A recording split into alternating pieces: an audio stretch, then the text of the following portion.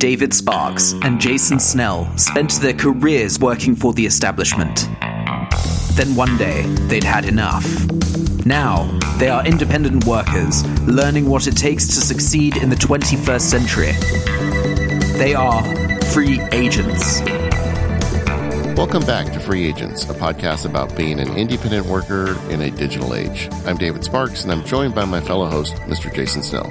Hello, Jason. Hi, David. Good to hear your voice again. Yeah, I know we say this every month, but I always look forward to Free Agent Day. It's fun for me. Yeah, it's nice to chat about what we're up to, and now we chat and share it with people. Yes, yes, we do. I'll tell you, first up for me on this episode is dealing with old accounts. So I've been doing this racket now for about 3 years, being out on my own. And I noticed recently that I have got some people that haven't paid me. Yeah, that's no fun. That was a good Homer Simpson sound there. No! But no, I kind of slipped, most of my clients are very good about paying, so I never really paid that close of attention to it. Recently, I noticed that, hey, there's a lot of money owed to me from people that haven't paid. So I decided I was going to do something about it. So first thing I did was I wrote emails to the people that hadn't paid and said, hey, you need to pay me. And most of them did. But and in most of the cases, I think this can happen where clients just get busy and things slide by. But a couple didn't, and I have now got rid of them. I just said, look, it's a one warning rule. I'm busy enough. I don't need to do work for people for free. So I've become a little more aggressive about dealing with the non-payers. And the other thing that came out of this for me is I now have a regularly scheduled appointment for myself around the 15th of each month. I think it's like the third Wednesday of each month. I do it after lunch, but I have an appointment from 1 to 2 p.m., just called receivables. And I'm just going to schedule an hour every month for me. I'm going to do it after lunch so I'm not on an empty stomach and grouchy, but just going to take a look at anybody that hasn't paid because, the invoices for me go out at the end of the month. So by 2 weeks later, folks who haven't paid, I can just kind of take a look at where things are. And I want to make that a regular thing because one of the problems I had was I had a really good client who always pays their bill. And I had an invoice from them that was like 10 months old that hadn't been paid. And it wasn't a lot of money. But then I got thinking, well, did I screw that up? Did the money come in and somehow did I not credit it? And I spent some time sniffing through the bank account, trying to figure it out, and I never could. And on that one, I just wrote it off because I didn't want to be a dummy and tell them 10 months later, hey, I just noticed you never paid your bill 10 months ago. Yeah, I think you doing a monthly check-in is wise, right? Because it's so easy to let that stuff get away. It's not we talked about this again and again, it's not part of why you go out on your own. It's not part of your core business, but it is your business. Like it literally, you got to get paid. So having and you are not looking forward to that, right? So having it be on your calendar and just say like, this is and you don't like it, but this is the time we're going to do it once a month right now. I think that's smart. I've been fortunate. I dread this because I do worry about every so often that I'm going to get some client that doesn't pay me on time. And generally they do. Some of them are slow, but they all pay. And some of them are, faster than others.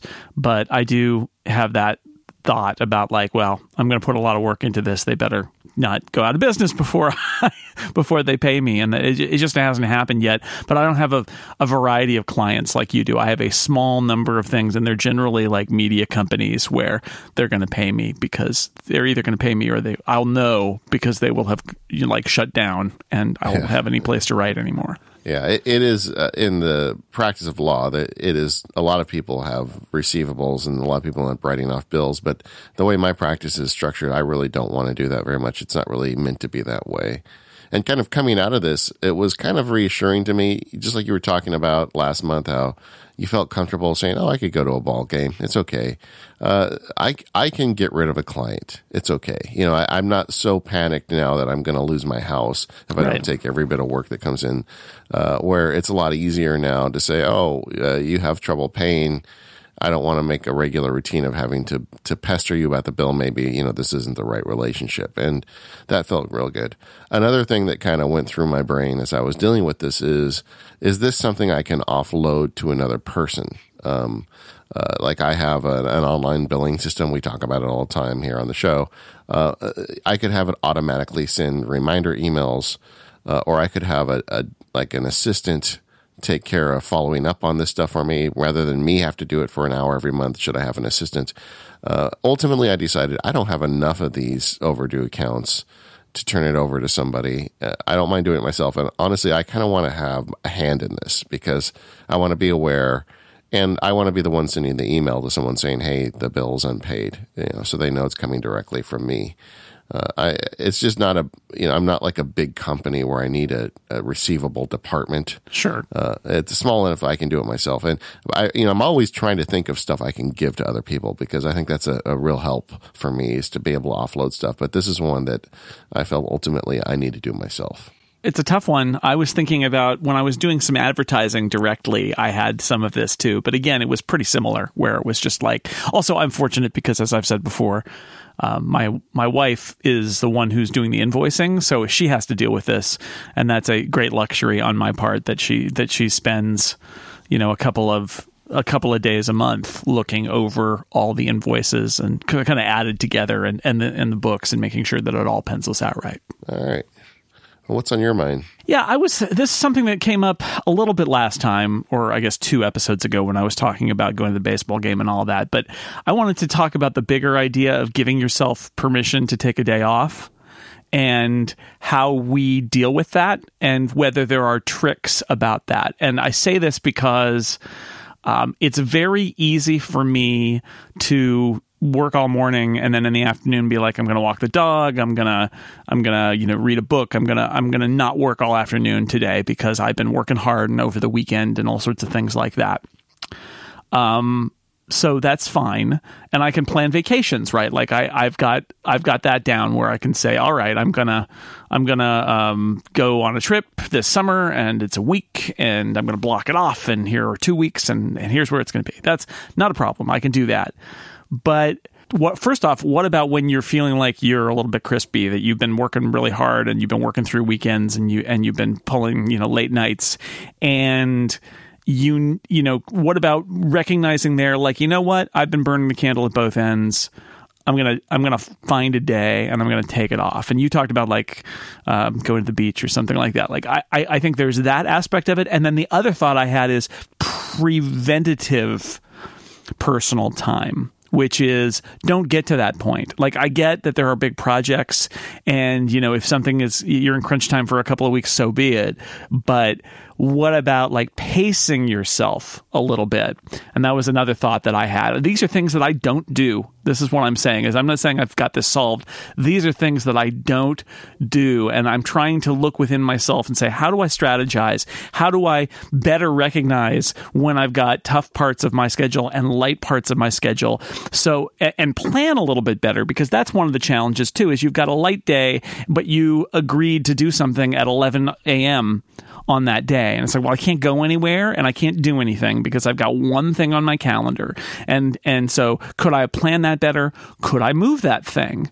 Could I, so some of it is about recognizing that and planning it. So I don't know. I mean, I do often work on weekends with various things, and that is fine on one level, but on another level, beyond that, if my family is home on the weekend and I'm working all the time, then that's really annoying to them. And I got to look at that too. But sometimes the pace, that's sort of how it works. But I'll tell you, when I work on the weekend, what happens is Monday morning comes around and I feel like, how is the week starting? I didn't get a break because I didn't get a break.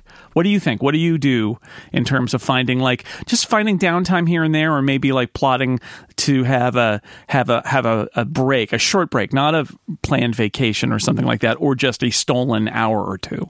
I think you're onto something here. So just to kind of back up a little bit, when I was in the firm, I frequently had to work on weekends because that's just what you do. And I always resented it. I resented getting in the car. I think that was the worst part about it, on a Saturday or a Sunday, getting in the car and driving a half hour to the office. and being in the office while I knew my family was home. I don't know. It just drove me nuts. And no hard feelings with the people that wanted me to do that. That's just kind of the way it went a lot of times. Since going out on my own, I work routinely on the weekends.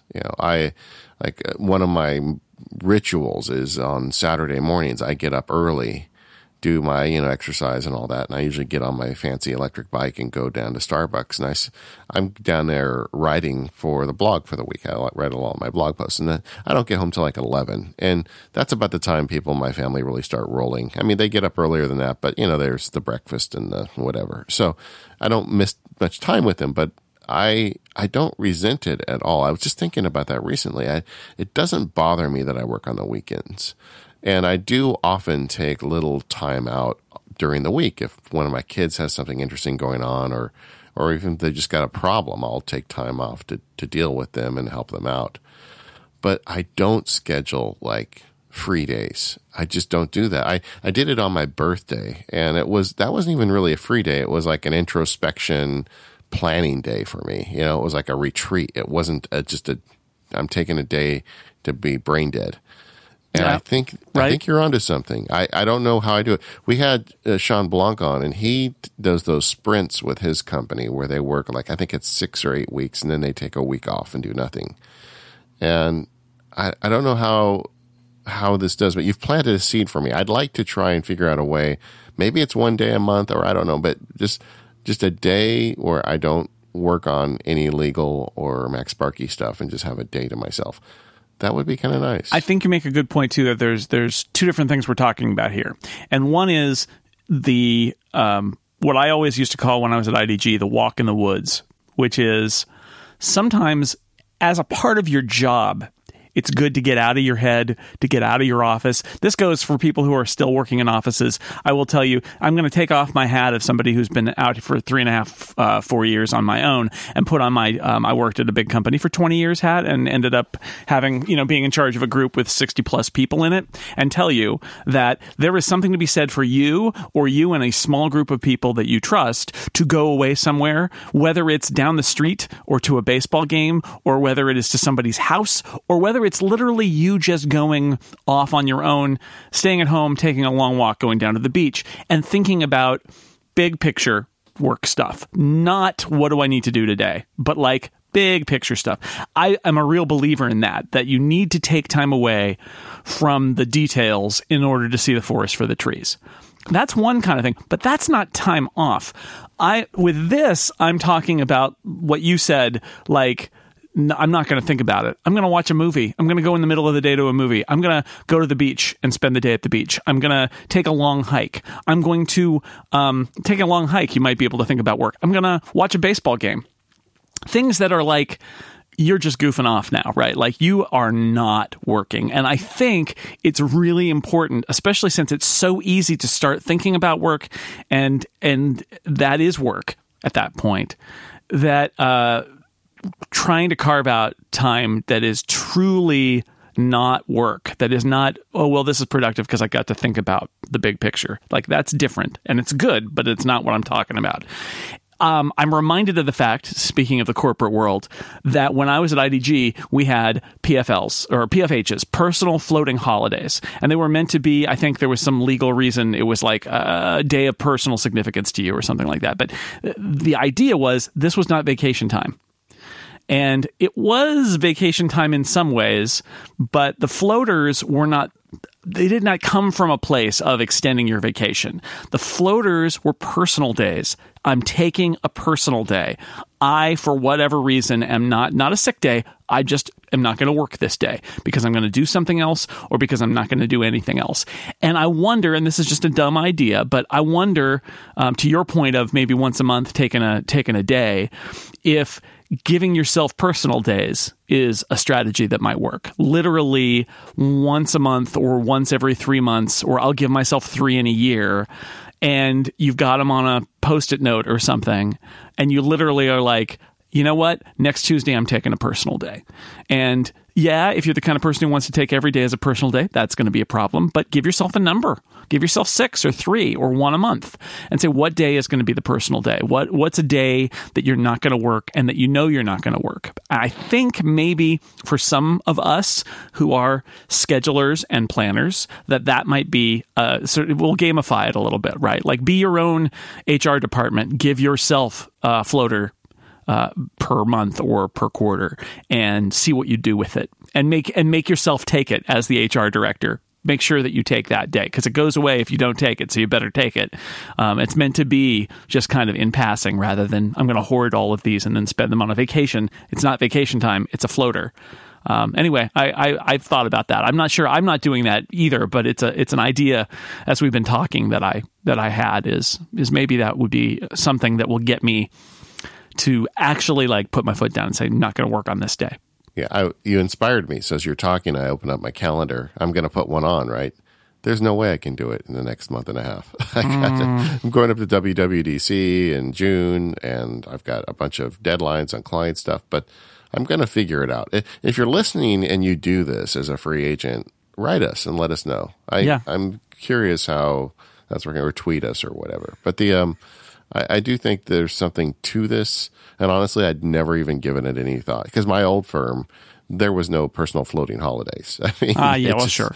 That was not a thing people did. But you know what? Why shouldn't I do that? And it's like an example for me is this. My sister just texted me last night. It was my mom's 89th birthday, but she's passed. And we decided, you know what, on Friday morning, we're going to get up and go to the cemetery.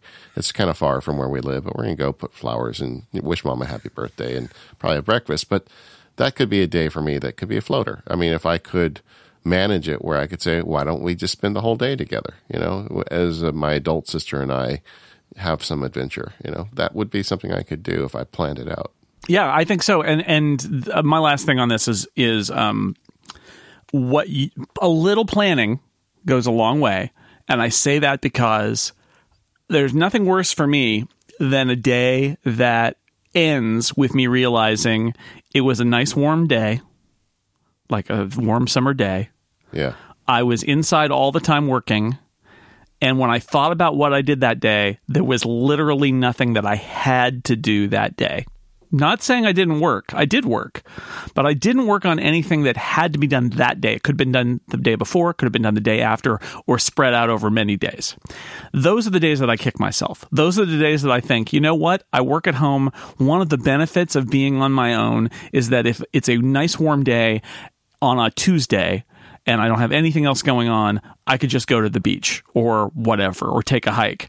And those are the ones that I really regret, because I feel like I have failed to take advantage of one of the key fringe benefits of my job, which is being able to set my own schedule and take a day off when I want to. Again, yes, I'll feel irresponsible if I do it a lot, but never doing it is a mistake, right? So that is the key there, is being aware, right? Is being aware, like, you know, today I don't need to do this. Today is one of those rare days, because I look at my calendar, David, and it's the same thing, right? I have some days in the next couple of weeks where I could probably do something like this, but then I enter a busier period. But the problem is, if I don't identify them ever, then what's going to happen is I'm going to get to the end of them and realize that was one of those days. And that's what I need to pay attention to, is a little triage of my week and my month, and say, here are some possible days that are like open for maybe I could block that off. And, maybe I'll try to do that. Yeah. I won't say the cursed word, but I am very much into scheduling myself lately, and incorporating the stuff into the monthly review, the weekly review, and the planning is something that can really, I think, make a difference. So we'll report back on this. We'd love to hear what you're doing about it. Before we go on, though, I want to talk about one of our sponsors. I'm really happy to have, this is a new sponsor to the Free Agents, Warby Parker. This episode of Free Agents is brought to you by Warby Parker, quality eyewear at a fraction of the usual price. I was so happy to see them come in as a sponsor, because I'm a huge Warby Parker customer. I just bought new glasses. You know, Jason, you ever get the new prescription and then you get the new glasses and you can see leaves again? Yep. Isn't that exciting? That just happened, and it was great. Oh, yeah. So I got a pair of Warby Parker glasses, and they were founded by 4 friends who believe that your glasses shouldn't cost more than your iPhone. They've cut out the middleman so they can sell directly to you in store and online. And this means that Warby Parker are able to provide high quality, good looking prescription glasses at a much fairer price. And if you think your buying glasses online might be difficult, that's not true. Warby Parker makes it so easy with their free in-home try-on program. So what you do is you go to the website, you pick out 5 pairs of glasses that you think might work, and they just mail them to you. There's no obligation to buy. Put them on at your house. Show them to your family, your friends. Take pictures of yourselves in them so you can figure out what you want. Shipping is free, and it includes a prepaid return shipping label. So when you pick your favorite pair, they can even call your doctor if you're not sure what your prescription is, but you pick your favorite pair, you send them back. And for starting at $95, you get prescription lenses in the frames of your choice. And that includes the anti-glare and anti-scratch coatings. It's not one of these things where they start like ticky-tacky adding a bunch of fees on. And for every pair that you buy, a pair of glasses will be distributed to someone in need. So you're helping someone out. You're getting yourself a good pair of glasses. So I got these new glasses from Warby Parker. As a result of me getting older, in my slow march towards death, I now need reading glasses as well. So I went with the progressive lenses from Warby Parker. They do that. These are the best. I've done this for a couple of years now, but I've never bought them from Warby Parker. These are the best progressives I've ever had. They're super sharp. I was just sitting last night on the couch looking at the iPad while watching TV with the family, as sometimes I do.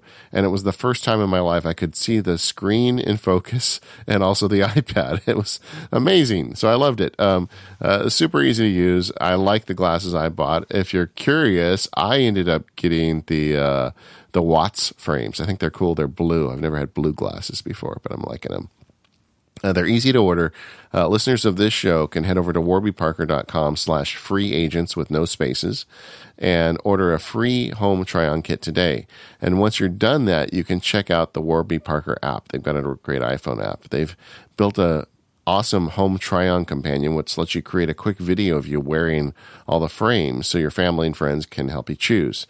And if you have an iPhone 10, you can use their brand new Find Your Fit feature. It uses the iPhone 10's True Depth camera to map and measure your key facial features. And then it'll recommend around 12 Warby Parker frames that are likely to best fit your face. And that's how I got the frames I just bought from them. Same thing. The process is seamless and takes only a few seconds. It was great.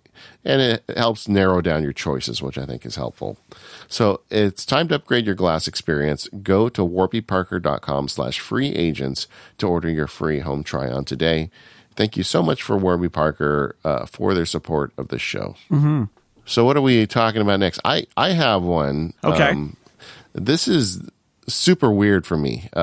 Okay, so when I was back at the firm, occasionally, some manager would go to some retreat or read a book and get all hot and bothered about creating a mission statement for the company. And I just rolled my eyes so hard every time I hear that. I just think it's the dumbest thing in the world.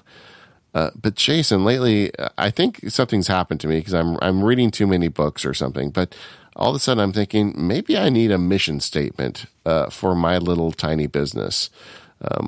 I'm coming out of a little, I had a problem that I talked about on the show for a while where I felt like I was out of balance. When I first got started, it was really easy to pour all of my time into the law practice. And one of the reasons I left the law firm was so I would have time to do the MacSparky stuff too.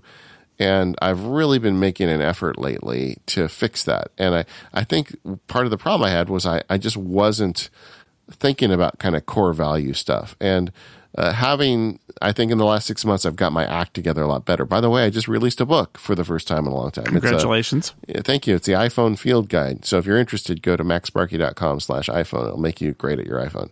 But anyway, that is a result of some of the stuff I've been doing.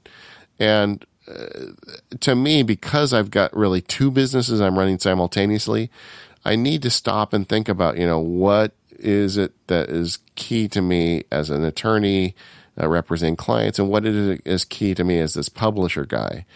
And I haven't done it yet, but I've been starting to kind of collect ideas and thoughts about putting together a mission statement for myself. And I don't even know if I'm going to call it a mission statement because I hate the term so much. But I do think I need to kind of figure out core values and where I want to spend my time, because I didn't do that the first couple of years, and I just kind of let myself blow in the wind, and I wasn't happy. So this is something that's kind of on my mind right now. This kind of goes back to my walk in the woods, doesn't it? Yeah, I guess we're on that theme lately. Taking a step back, thinking about the big picture. Coming from a corporation, like, I always hated mission statements. I get why people wanted to do mission statements, because what you're trying to do is have a thing that everybody can point to when they're wondering, should we do this? They can point to the mission statement and say, well, what does this say about our mission? Like, we've all agreed to row in this direction. Now somebody's asking you to do something. Where are we going to need to row? That's not in the right direction, right? Like, that's how it's supposed to work. And in big organizations, mission statements are a mess. I've been in so many different conference rooms with people having debates over specific words of the mission statement, and different people in different groups with different desires trying to make the mission statement about their job and not about the mission of the organization at large, which makes it very complicated. I've been in editorial groups where the mission statement is all about, like, reaching advertisers, and it's just like, nope, that's not our mission. You gotta think of something different. So there's lots of things that are kind of problematic about dealing with a mission statement, but especially as an individual, trying to have that North Star, trying to have that question you can ask yourself, or that set of questions you can ask yourself to say, does this fit with what I want to do? And if it's outside that, like, I'll give you an example. This is not something that I've talked to people, but I've never actually had to turn down the work. But, like, the idea of doing marketing material, of, Jason, you could write our manual. Maybe you could, we need somebody to do a bunch of posts on our corporate blog about how great our products are. It's kind of outside of what I want to do. And in a situation where I was kind of pivoting my business to be more about marketing and PR, maybe I would say yes to that. But where my business is now, that is not an area of interest for me. I don't want to get into that stuff. So that would be an easy way for me to be like, yeah, actually, once you get across to the marketing side, it doesn't really follow. I feel like if you have trouble saying no, putting something together, like a set of filters you can run and work through to say, is this really, going down the road that I want to be going down? And I haven't actually done it yet, so I don't have enough feedback for anybody to give advice on it. But just the fact that this is on my mind is kind of shocking to me, because I've never, like you, I've never really been a fan of these things. But I think when you bring it down to a very small company, or even just a sole, free agent, I think there's something to this, but I haven't figured it out yet. Let me take a break before I've got something to talk to you about, a little more big picture stuff, and how we get our minds in the right places to do our jobs. But before that, I should probably tell everybody about our other sponsor this time. It is FreshBooks. So, hey, there are a lot of freelancers listening to this show, and you all know how important it is to make smart decisions for your business. David talked about doing the books, about checking on bills, and people who haven't paid. Well, our friends at FreshBooks can save you many hours with their cloud accounting software for freelancers. It's incredibly easy to use. It can simplify tasks like invoicing, tracking expenses, and getting paid online. They make it dramatically easier for people to get paid and deal with paperwork. They've got more than 10 million people doing that right now. Now, FreshBooks automates the late payment email reminders. So if you use FreshBooks, you can spend less time chasing payments and worrying about those clients who are not paying you, and more time doing the thing that you got into this business to do. And there are new notifications. It's sort of like an intelligent personal assistant. You go to the notification center and you'll always know what's changed in your business since the last time you logged in and what needs to be dealt with ASAP. If you're listening to this show and haven't tried FreshBooks yet, what are you waiting for? Now is the time. FreshBooks will let you try it for 30 days for free. Because you listen to this show, you don't have to give them a credit card or make any promises. Try it out for 30 days free by going to freshbooks.com/freeagents and enter free agents in the How Did You Hear About Us section. I guess you could say that they put the free in free agents, something like that. I'll workshop that slogan. Thank you, FreshBooks, for supporting free agents. Okay, I wanted to talk about keeping score. And again, forgive me, there are a lot of topics that keep coming back on this show, and this is something that just occurred to me, and I wanted to get it out again because I just want to turn this over. And David, maybe you've got some thoughts about this too. Something I learned at my job back in the day was this idea of keeping score. That certain tasks gave me points and certain tasks didn't. And it's not like I was actually thinking about this and like keeping an actual score. It was all happening in the background. It was, what do I define as I've done work? And this is the thing. So like today, if I host a podcast, anything like that, yeah, I did work. I wrote an article and posted it. Yeah, I did work. So there's two things going on here. One is there's stuff that's necessary that I don't think of as work, like doing research for something, but not actually getting the thing done. Like, you got a project, and you know this from your big book projects. You got a project where there's, I'll just say 5 hours of research and 5 hours of writing and production. And what I would say is the first 5 hours when I'm working on something like that, I feel like I'm not doing anything and that it's fruitless, even though I know that I'm actually doing something and I need to do it in order for the second part. It feels like not work. It feels like not accomplishing anything. And the second part, when I make the thing based on the 5 hours, or, I'm just using those numbers, yeah, that part feels like I'm doing something. And this is something I realized about myself. It's something that I struggle with, which is this idea of giving yourself credit for things that are actually work, even though you aren't getting whatever it is in your internal measurement, and trying to either recalibrate your internal measurement or remind yourself that even though your internal measurement says you didn't do anything today, when you look back at what you did today, you realize that all the things you did were important. And, I continue to struggle with that. It's better now. The backstory is that my last job at IDG, that was a job that was entirely made up of things that I didn't consider work. And what it meant was that's why one of the reasons I was deeply unhappy with my job is that other than when I would steal away to be in an editorial meeting or write a story, other than those times, I felt like I just felt frustrated, like I wasn't getting anything done. I was doing lots of stuff that was important and necessary and was my job. But in terms of how I felt about myself and the work that I was doing and things I could take pride in, which might be another way of saying keeping score, things you could take pride in, I wasn't feeling it. Do you keep score like this, David?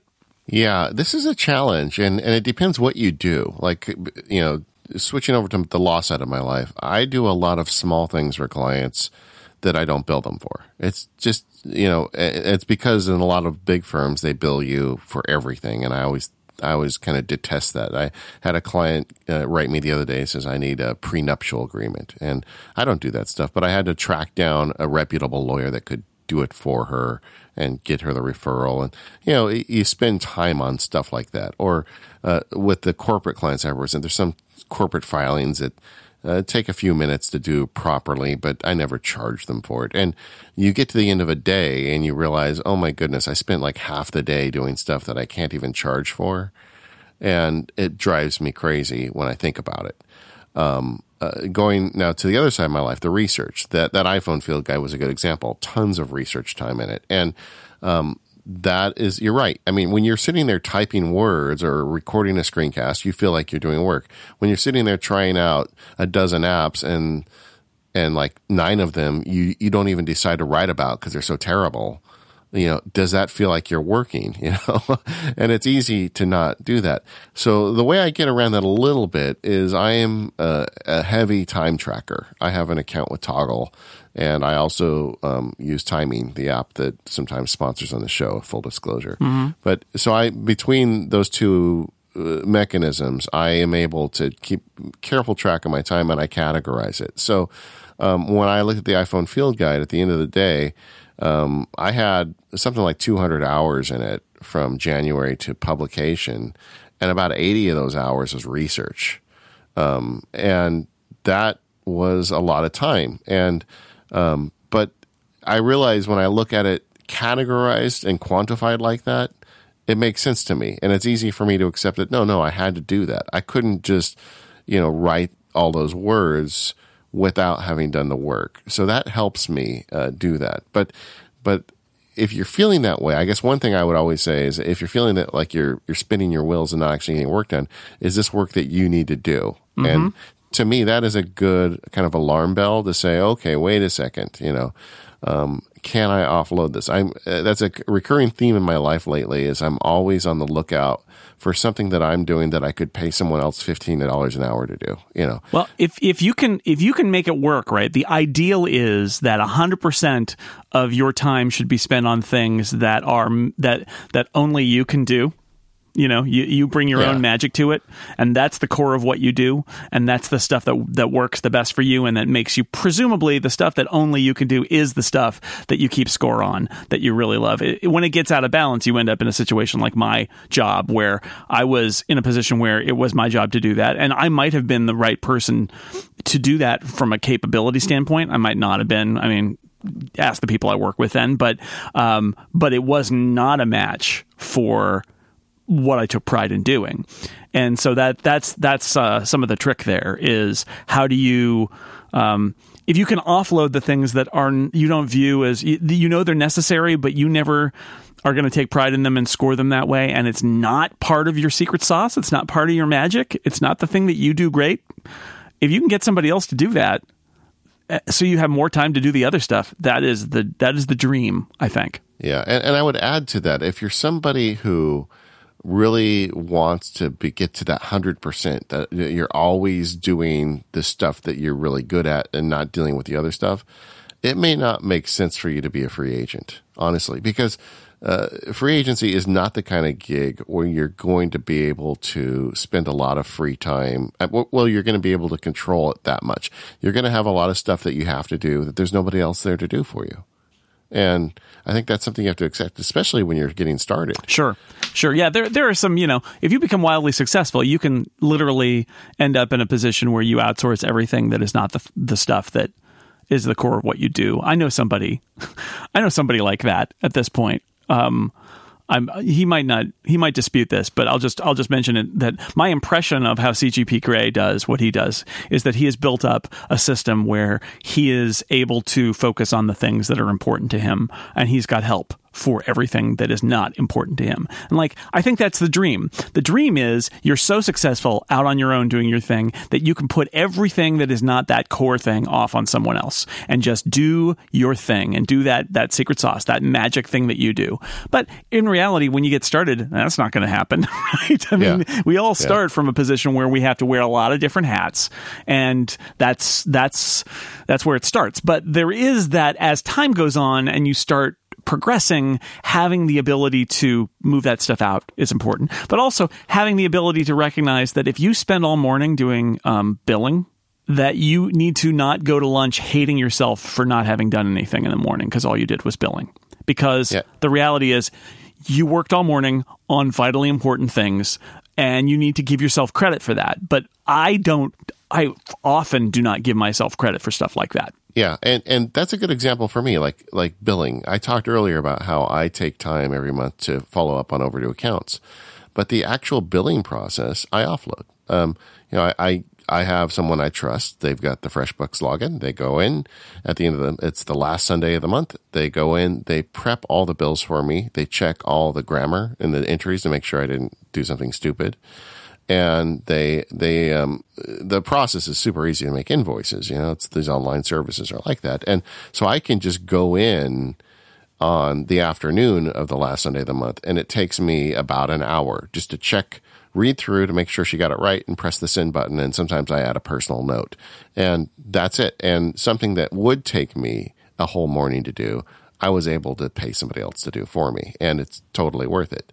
But that's the kind of stuff you just have to be looking at. And I do think checking your time, being honest with yourself about what work matters. Like the fact that I do this free work for clients isn't a waste of time, because it's one of the reasons why they keep coming back to me, because they don't feel like they're being abused.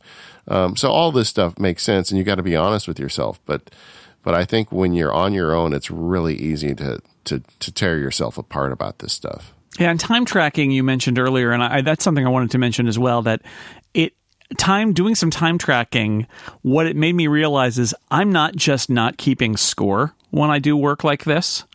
I forget that I did it. Because one of the things, and if you've heard me read ads for time tracking software in previous episodes, I will have mentioned this, that, you think that you didn't do anything and you look and you say, like, what did I spend my morning on? And you're like, oh, yeah, I worked this morning. But what I learned from that is I don't even file that in my brain as having done work. In fact, I seem to file a lot of that stuff in the memory washer, like just throw it away. It's disposable stuff. Like, what did I do this morning? And that's one of the reasons why I fail to keep score. Because, like, what did I do? I don't even remember what I did this morning.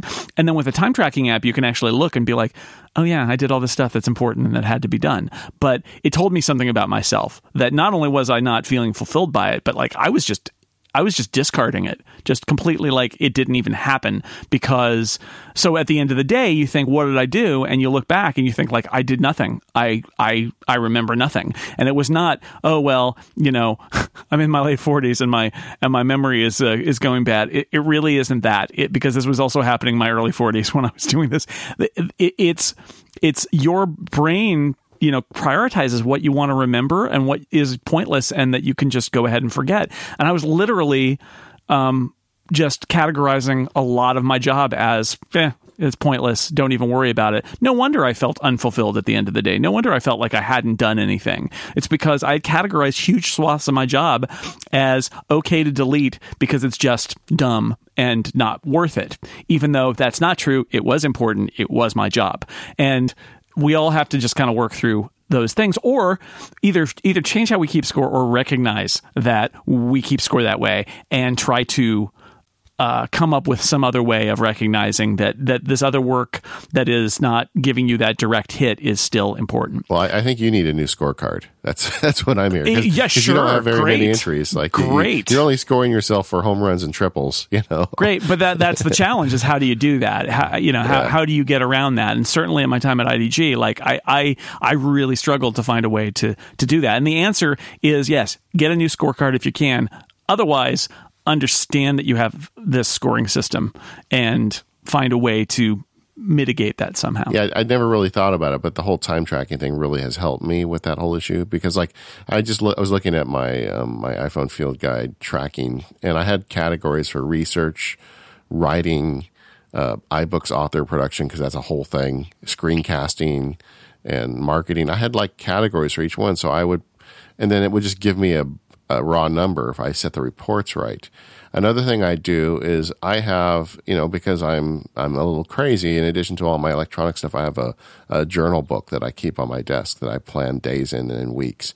And on the weekly plan, I have a little entry for the major facets of my life: the law practice, MacSparky, the field guides, the podcasting. And I just, at the end of each day, I have my time trackers give me a report, just the rawest number for each category. Like today, I spent 4 hours in law and 2 hours on podcasting. And just in my weekly plan book, I just fill in. It's a grid dot paper, so it's just dots of. So I just fill in a box for each hour. And as the week goes by, I fill it in at the end of each day. It takes me all of about 2 minutes to do this. But just the process of putting it in there by my hand with a pencil, I see a running tally as the week is going is where I'm spending my time. And it's a real simple process. I cribbed that off the internet somewhere. I forget who did it, but I thought it was a good idea. And even though I can go on the computer and get very detailed reports, just having that little page for each week where I can see, oh, it looks like I'm like pouring a lot of time into law this week and I'm not getting a lot done on the field guides or whatever. It allows me to see balance, and it allows me to see progress. That's another thing. Maybe you should try that. We're just about out of time, but before we go, I wanted to read at least one email. This is from Paul, who wrote, Jason and David, I just listened to episode 43. I'm a little behind. It's fine. Podcasts are on demand. That's how it works. It's good. Your segment about the questions David received at the Chicago conference inspired me to send feedback. I agree you are not infomercial type cheerleaders, but to me, you are cheerleaders of another sort. You have shown that it is possible to become a free agent, and the steps to take to determine if it's right for me or any other listener to become one. To me, that is cheerleading, realistic cheerleading. I'm not sure realistic cheerleading is a thing, but thank you, Paul. I love it. He says, "Yes, it's a realistic." That's like, who's going to win? Maybe not us, right? That's interesting. He says, "This is what we have gone through in our free agency style. I have found very helpful. I've listened to the podcast from episode 1. Here's what I've learned about myself. 1, I'll probably never be a free agent. I'm 52 and have too many responsibilities to make this a possibility. Never say never. There are your own situation, but never say never, I would say.